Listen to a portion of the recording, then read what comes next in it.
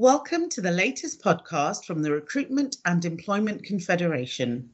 We're bringing you the latest updates and insights from the world of recruitment to help you navigate these challenging times. Hi everyone, and welcome to our latest edition of REC's Talking Recruitment podcast. I'm Kate Shoesmith. I'm the Director of Sales and Marketing here at the REC. It's mine and my team's job to talk to our members, meaning we have a great overview of what's happening in recruitment right now. And this podcast is a brilliant way of being able to share some of those findings with you out there.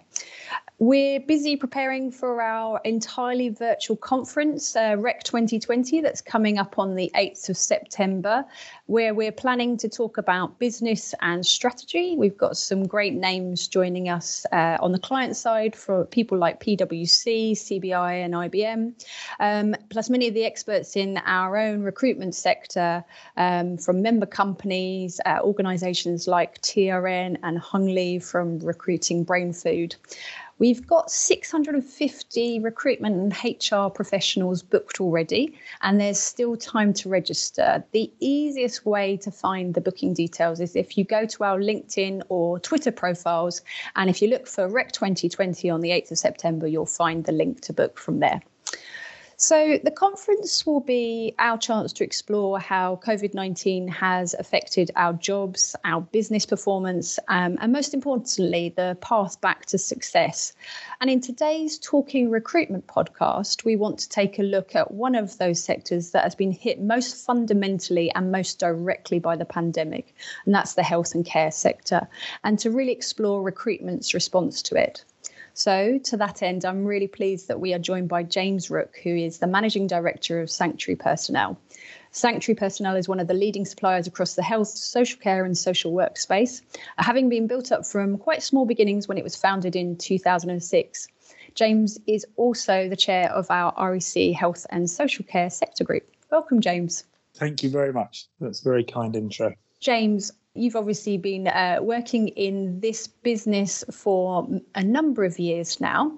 And I thought maybe to get us started today that it would be really useful to share with us a bit about how you found leading your business through this time versus how it was when you were a relatively new startup, having set up the business in 2006 and then only to be hit by a global recession a couple of years later when the 2008-9 financial crash happened.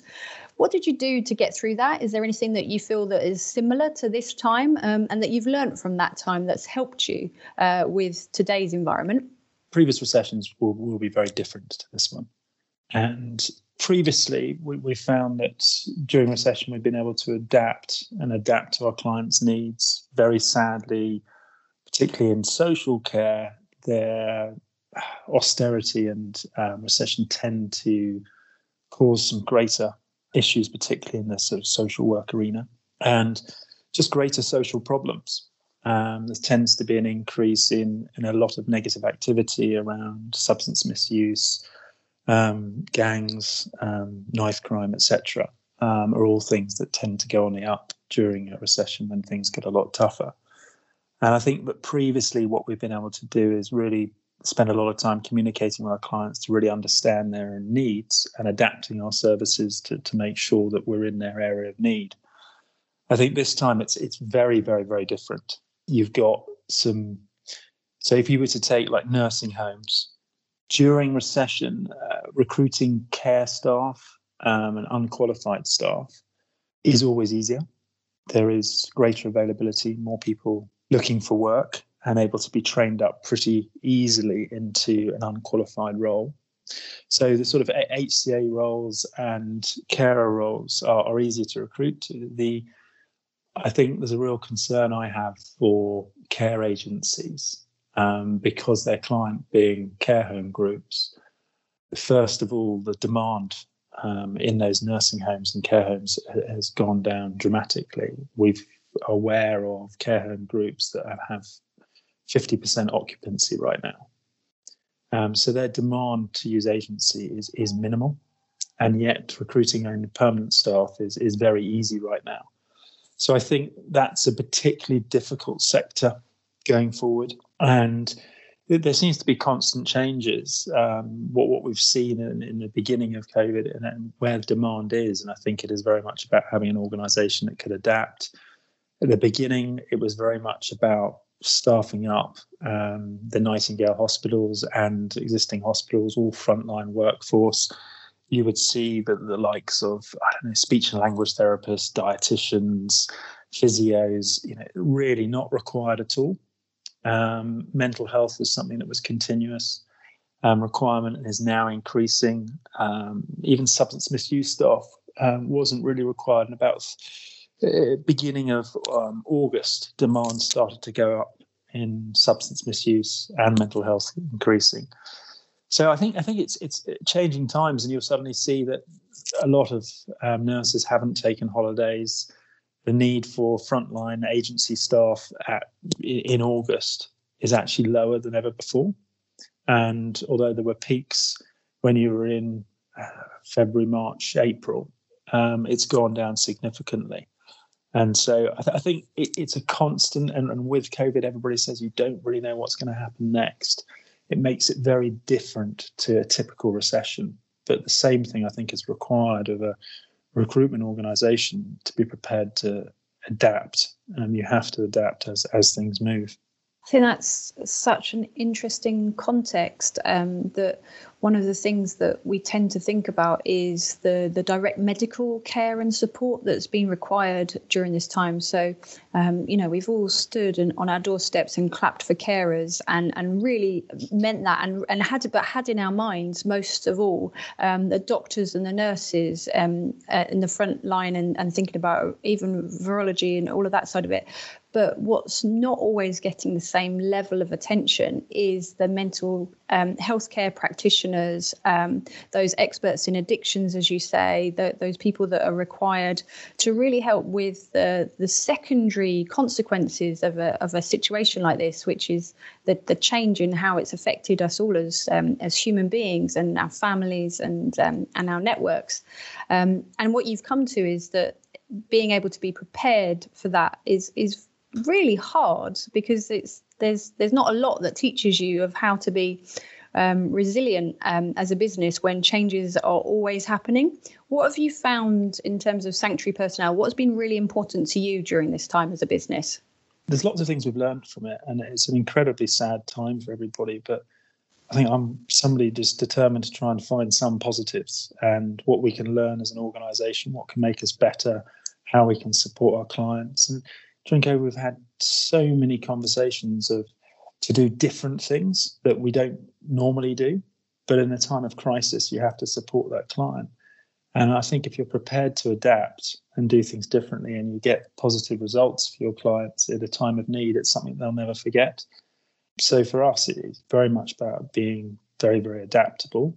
I think communication internally, you talk about, for me, what's been really refreshing is actually rolling up sleeves and getting closer to what's really happening, trying to stop so many meetings and trying to be more proactive as an organisation, and just improve communication so it doesn't take so much time, but everybody knows what's going on.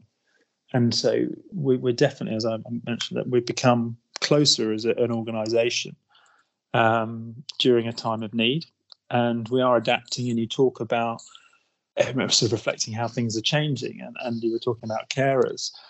Actually, there's a huge area I feel really passionate about in regards to social workers.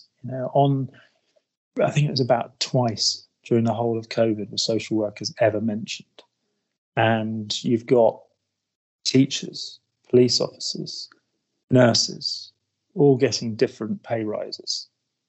Social workers, no. And right now, who are we relying on?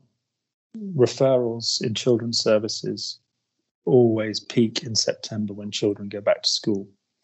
Very sadly, it's a cycle that happens every year where children have had their longer period of time of not being seen. Now, that's going to be the longest period of time ever that those children have been seen, longer than any summer holiday. And on top of that, you've got the fact that it's just the extra issues and pressure that COVID has created in social dynamics. And so what we've seen in frontline services in social work, so the referral and assessment and children's services, is cases that have been coming through in July and August. The most scary thing is that they are incredibly complex, but they are people that social services are not aware of and have never had any relationship with before. And that's very unusual. And again, heightens the fact that this isn't the same as any recession. You've got so many different pressures hitting at once. So local authorities right now are preparing themselves for huge referrals coming from schools in particular as children go back to school. And, it's very, very, very difficult. We're asking those social workers to go on the front line, very much so. But it's almost like they're the fourth emergency service, but unfortunately they're not one that's praised nearly enough as they should be. That's it. And that's just such a shame, isn't it, when we all know that that's going to be so fundamental, particularly, as you say, kids going back to school in September is going to present its challenges for families across the board. But for some of those that are in the households that need that support most, that this is going to be the reaction to that, and how we pick people up is going to really matter. I suppose from that, what is it that would be the most useful thing that a central government can do? Because there's you as recruiters working in this field, experts providing a much needed support service to your clients. Is there something in particular that you think government officials could be looking at right now? I think there's a few things. I think the procurement is one thing. That during COVID, procurement is able to be pushed through more quickly. Less expensive processes, still clear decision making taking place about who can provide what, but less of a box ticking exercise, things that they couldn't afford to take 3 months, 4 months in a procurement exercise. And I think that's when you need something, generally, particularly in health and social care, you need it today. And the quicker you have it, the better outcome it is for patient service users. So I think procurement's a big area that we need to sort of dissect and look and say, how can we move faster and quicker in the future and actually save central and local authorities money in what is often fairly laborious process. I know of scenarios where we have been involved in a procurement exercise that historically the council wanted to direct award as a duty of care to the children it wanted to protect. They then felt very nervous around procurement. 3.5 months later, they finished that procurement exercise. And ultimately, there were children at risk who weren't seen for a lot longer period of time. So I do think we can reflect on procurement across health and social care. I think what I'd really like to see is us all joining together, working together. And I think that compliance is a big area, because of COVID, interviewing candidates face to face hasn't been able to happen. We know we've got all this modern technology. How can we work together? Surely the technology is there today, and I'm sure it is. And I just think it's about bringing it all together to enable faster, quicker, better, cheaper safeguarding. That way, you would be speeding up the process for the result from the recruiter. You would be able to give greater certainty in compliance, but also save money. And if you save money in the recruitment process, then the recruitment sector can share that. But at the moment, it's a very expensive process that's kind of just laid as being the recruiter's problem. And I think that if we work together to look at how we can automate a lot of that process and agree a sensible way forward, then, I think that would be to the benefit of everyone. I couldn't agree more. I mean, on a relatively simple scale, we've seen what's capable of being achieved by making sure that DBS checks have gone through through the online service system, and things like right to work checks. We've got an online service now, and it's amazing what's been able to be achieved really quickly using technology, and that works brilliantly. So the safeguarding is there. So for us at the REC is a really important feature is learn some of the lessons of this and keep those things. So that's something that we're going to be talking to government about, particularly Home Office and the DBS service about going forward. I think your point on procurement is really well made, James, is that there's got to be opportunities for something that can be quite a long and laborious process, and in many ways can cut out some of the SME providers out there, the suppliers, who simply just don't have the procurement teams and the procurement exercises to go through these long tendering processes. And there might be opportunities there for partnership as well, I think, in terms of working more with some of those who have a really good local, regional and sector-specific niche where they know what they're doing, but they don't necessarily have the procurement bandwidth to get through this. I think there's a lot to be learned from that. Also, one of the questions you mentioned earlier on was, in central government, what could we say to them? And I think we've talked about for years how health and social care have separate budgets, why we get effectively bed blocking. It's all about people's motivations. That there are some brilliant programs that early intervention programs that would save. Everybody knows in social care that if you're doing early intervention programs, edge of care programs with young children, that you can change outcomes enormously. And it's a sort of invest to save.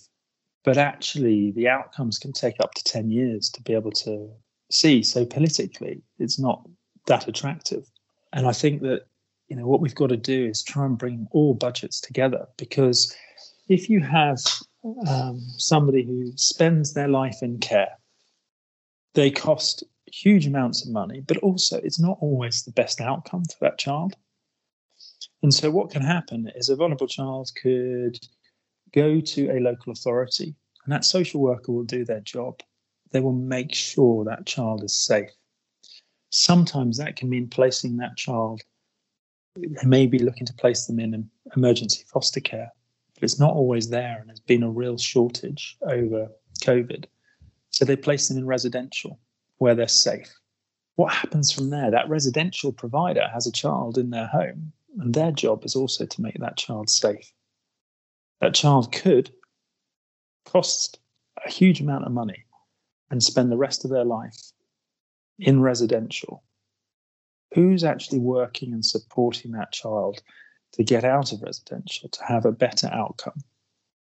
And the problem is this goes on further down the line. So if somebody, they're more likely, if you can get somebody out of the care system, get them into a happy environment, a safe environment, one where they're able to contribute more and challenge them more, and you can get them later on into employment, apprenticeships, and they can break that cycle.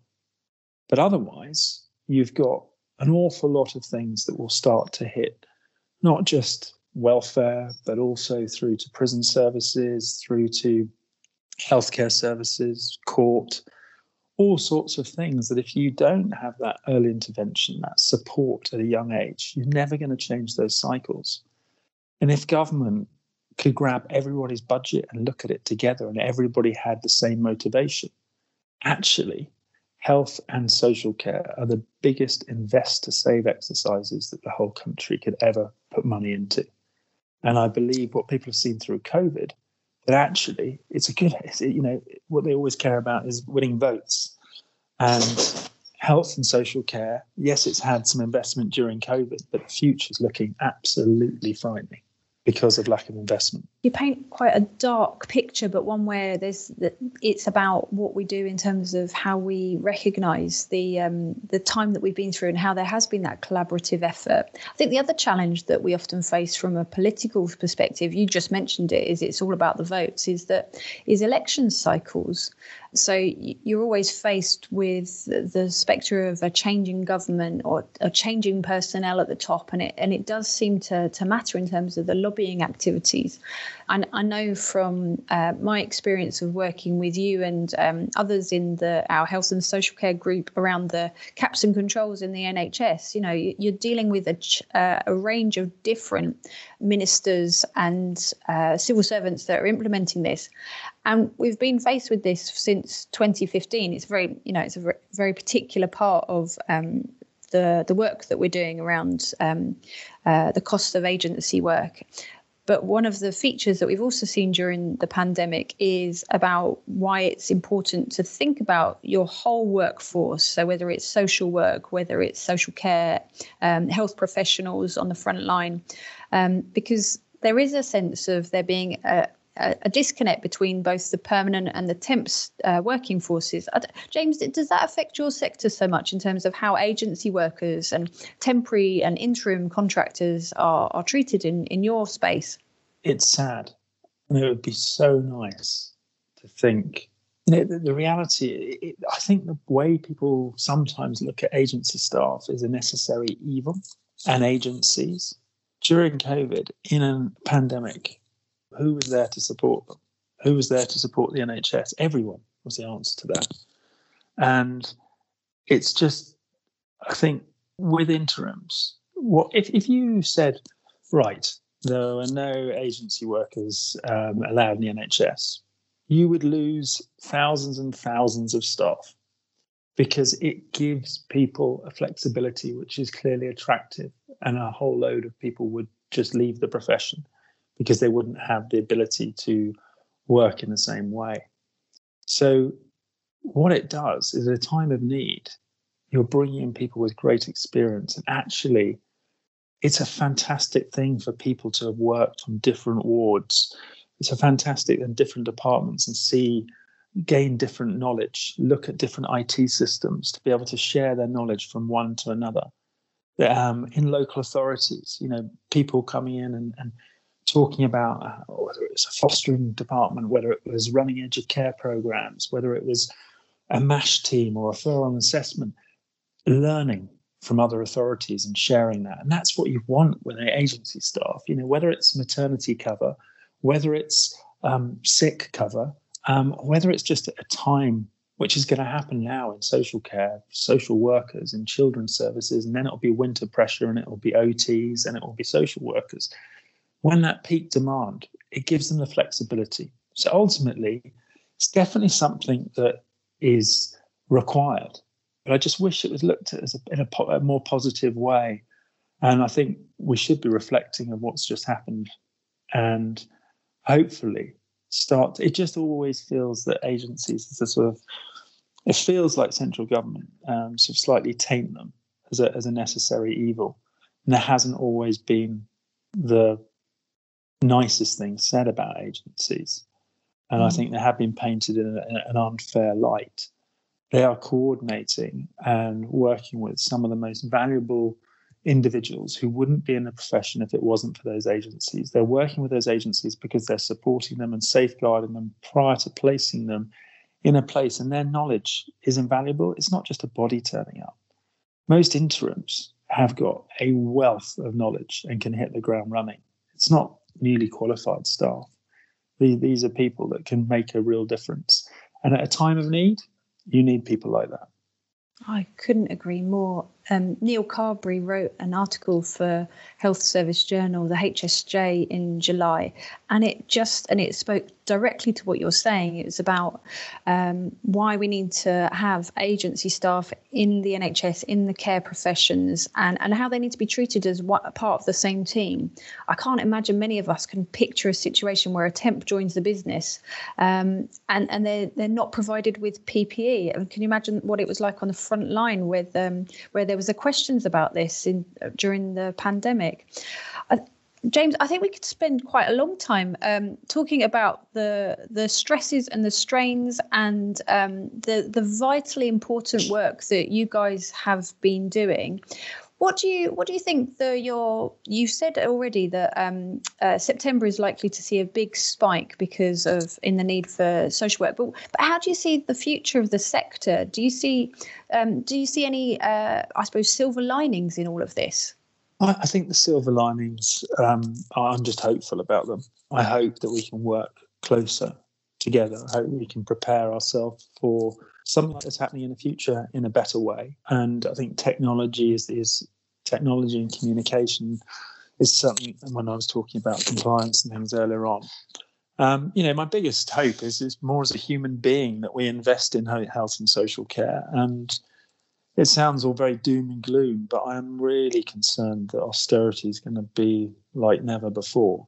And I think that's actually more costly. It goes back to me saying it is the biggest invest to save exercise. And I say that as a human being, not as somebody who works in the sector in any way at all. I'd be prepared to invest. Do you know what I mean? It's the outcomes are so important. I do believe it's more costly for society, but learnings, there've got to be some positives. And as I say, technology is one. I think with clients, I think those relationships have become stronger because we've all worked at a time of, you're normally, it's all very official and you're in an office and you've got half an hour to meet, and suddenly you're on a Teams meeting with your client and they've got their children or their dog or whatever, and it somehow creates a closer relationship that you're all really human beings and you all want the best outcomes for service users. So I think the positive. I do feel personally closer to a lot of clients, and there's been all sorts of learning. I think we can reflect on that. I mean, I remember at Easter being asked by a client to set up basically a nursing home, an 80-bedded nursing home, because at the time testing wasn't prevalent enough. And at the same time, you had people taking up hospital beds who perhaps had a hip operation, but because they'd been in hospital, care homes were terrified, or nursing homes were terrified about letting them out of the hospital. So I remember even on Easter Day, I was trying to buy hospital beds, which is, it's unusual. But I know that particular client was incredibly grateful for the efforts and unusual hours and everything that we did. So I think, positively, I think everybody's come out with stronger relationships with their clients, a better understanding. I think we're not quite at a stage to be able to reflect as the demands, I think, change. How we adapt if the winter pressures are hitting at the same time. I like to be optimistic and think that we can all work together and, we can beat this. And so far, I actually think it's really easy to criticise, isn't it? You pick up the paper each day and there's a million stats out there, but it's not easy decisions the government's had to make. I think just going forward, it's looking at it as one big budget, the UK economy, and looking after children, vulnerable adults. What's the best thing and what's the choice that society would like to make? And previously, you talk about votes. It's amazing how all your potholes get, they'll all get replaced just before the local elections. And they try and deliberately, obviously, our political system is all about doing the most popular thing at the time of being voted in. I like to think that as a nation, we are more aware of health and social care and how important it is. And I'm hopeful that the government will decide to invest further. I think that's a fantastic place to round off this conversation. It has to. I think that the key point here is that what we've learned from the last 6 months is that we have to have that investment and the coordinated action. James, you made a really great case for why that is so important, and to think about the long term rather than the short term. To that end, we've made a very small step in terms of asking NHS Improvement for the data around the caps and controls that are on agencies, and to compare and contrast that with what the costs are from supplying via banks, so that we have that freedom of information request has gone in, and we hope to have that data in September, because just getting the information is going to be all important, and sharing it across the piece so that we know where the budgets are going and what the best use of resources is. And that's the key aim for us. And it's about partnership. It's understanding the resources and understanding how we can play our part as good compliant recruiters, I think, in all of this. Yeah, and there's as you mentioned, there's new government departments. There's some new personnel involved, and I'm really hopeful that they will, when looking and asking questions around bank costs, around bank compliance, who audits bank compliance? I don't believe anyone. I've asked the question of all different organisations. CQC don't audit the compliance of the bank when they inspect a hospital. So that's something where you've got to look at the accountability of that. But we should be working together on it. We all want the same outcomes. And I think that it's also just looking at the actual costs. Why aren't people forthcoming with it? And that worries me. Because if you've got nothing to hide, you look at the real cost and you've got to say to yourself, look, surely there's some things that are best outsourced to specialists. With our track and trace, could Apple have done it? Could there's other organisations out there as well that could have done it, who have already got technology solutions? Or should we start trying to create our own? And I know that's sort of going into criticism. I don't want to do that because I think the government, but there are times when you need specialists, and agencies in health and social care live and breathe those communities and talking, creating relationships and supporting those individuals. And they do it at a scale as well. So when you've got loads and loads of different hospitals and different trusts with small departments running small banks, they're very expensive. They don't even have the technology that agencies have. And so if you actually look at the true costs, I'm really certain. And I hope that we get transparency on that. And that there's so many REC members who have been crying out. This has been over 2 years, because we know and we've seen the amount of staff in supporting banks internally, and believe that there are, not saying that you shouldn't have banks at all, but simply by paying more for bank staff and not allowing agency staff and putting caps on, all that's done is transfer spend into a less cost-effective organisation, whereas they could focus on other things and leave the specialists to support them, and it would be cheaper. Absolutely. And I think all we're saying is jointly here is that, coming at it from very similar points of view, is that we're talking about best value for money, and it's about our taxpayers' money. It's about it's about how we're putting the resources in the right place. But fundamentally, it's about patient care and better patient care. James, thank you so much. It's been really good talking to you today. I've thoroughly enjoyed the conversation. James, if people wanted to find out a bit more about Sanctuary Personnel, is there a place that they should look in particular? What should they do? They certainly can go onto our website, sanctuarypersonnel.com. But I'm always open to having conversations with anybody in regards to health and social care. Really keen on innovation and technology, and really helping fellow organisations, some of the smaller organisations that don't always get treated in the best way by some. And just really keen to hear from any members of the REC, anything they want to share or support with. If I can, I'd be delighted to. Great. Thank you very much, James. And thank you, everybody, for listening to this podcast. Obviously, if you've enjoyed this one, you can listen to the other Talking Recruitment podcasts that are available via our website or via your podcast apps. Thank you, and we'll speak again soon. Thank you for listening. We hope you found this episode helpful. Head to our COVID-19 hub on www.rec.uk.com/COVID-19 for the latest guidance on managing your business during these unprecedented times.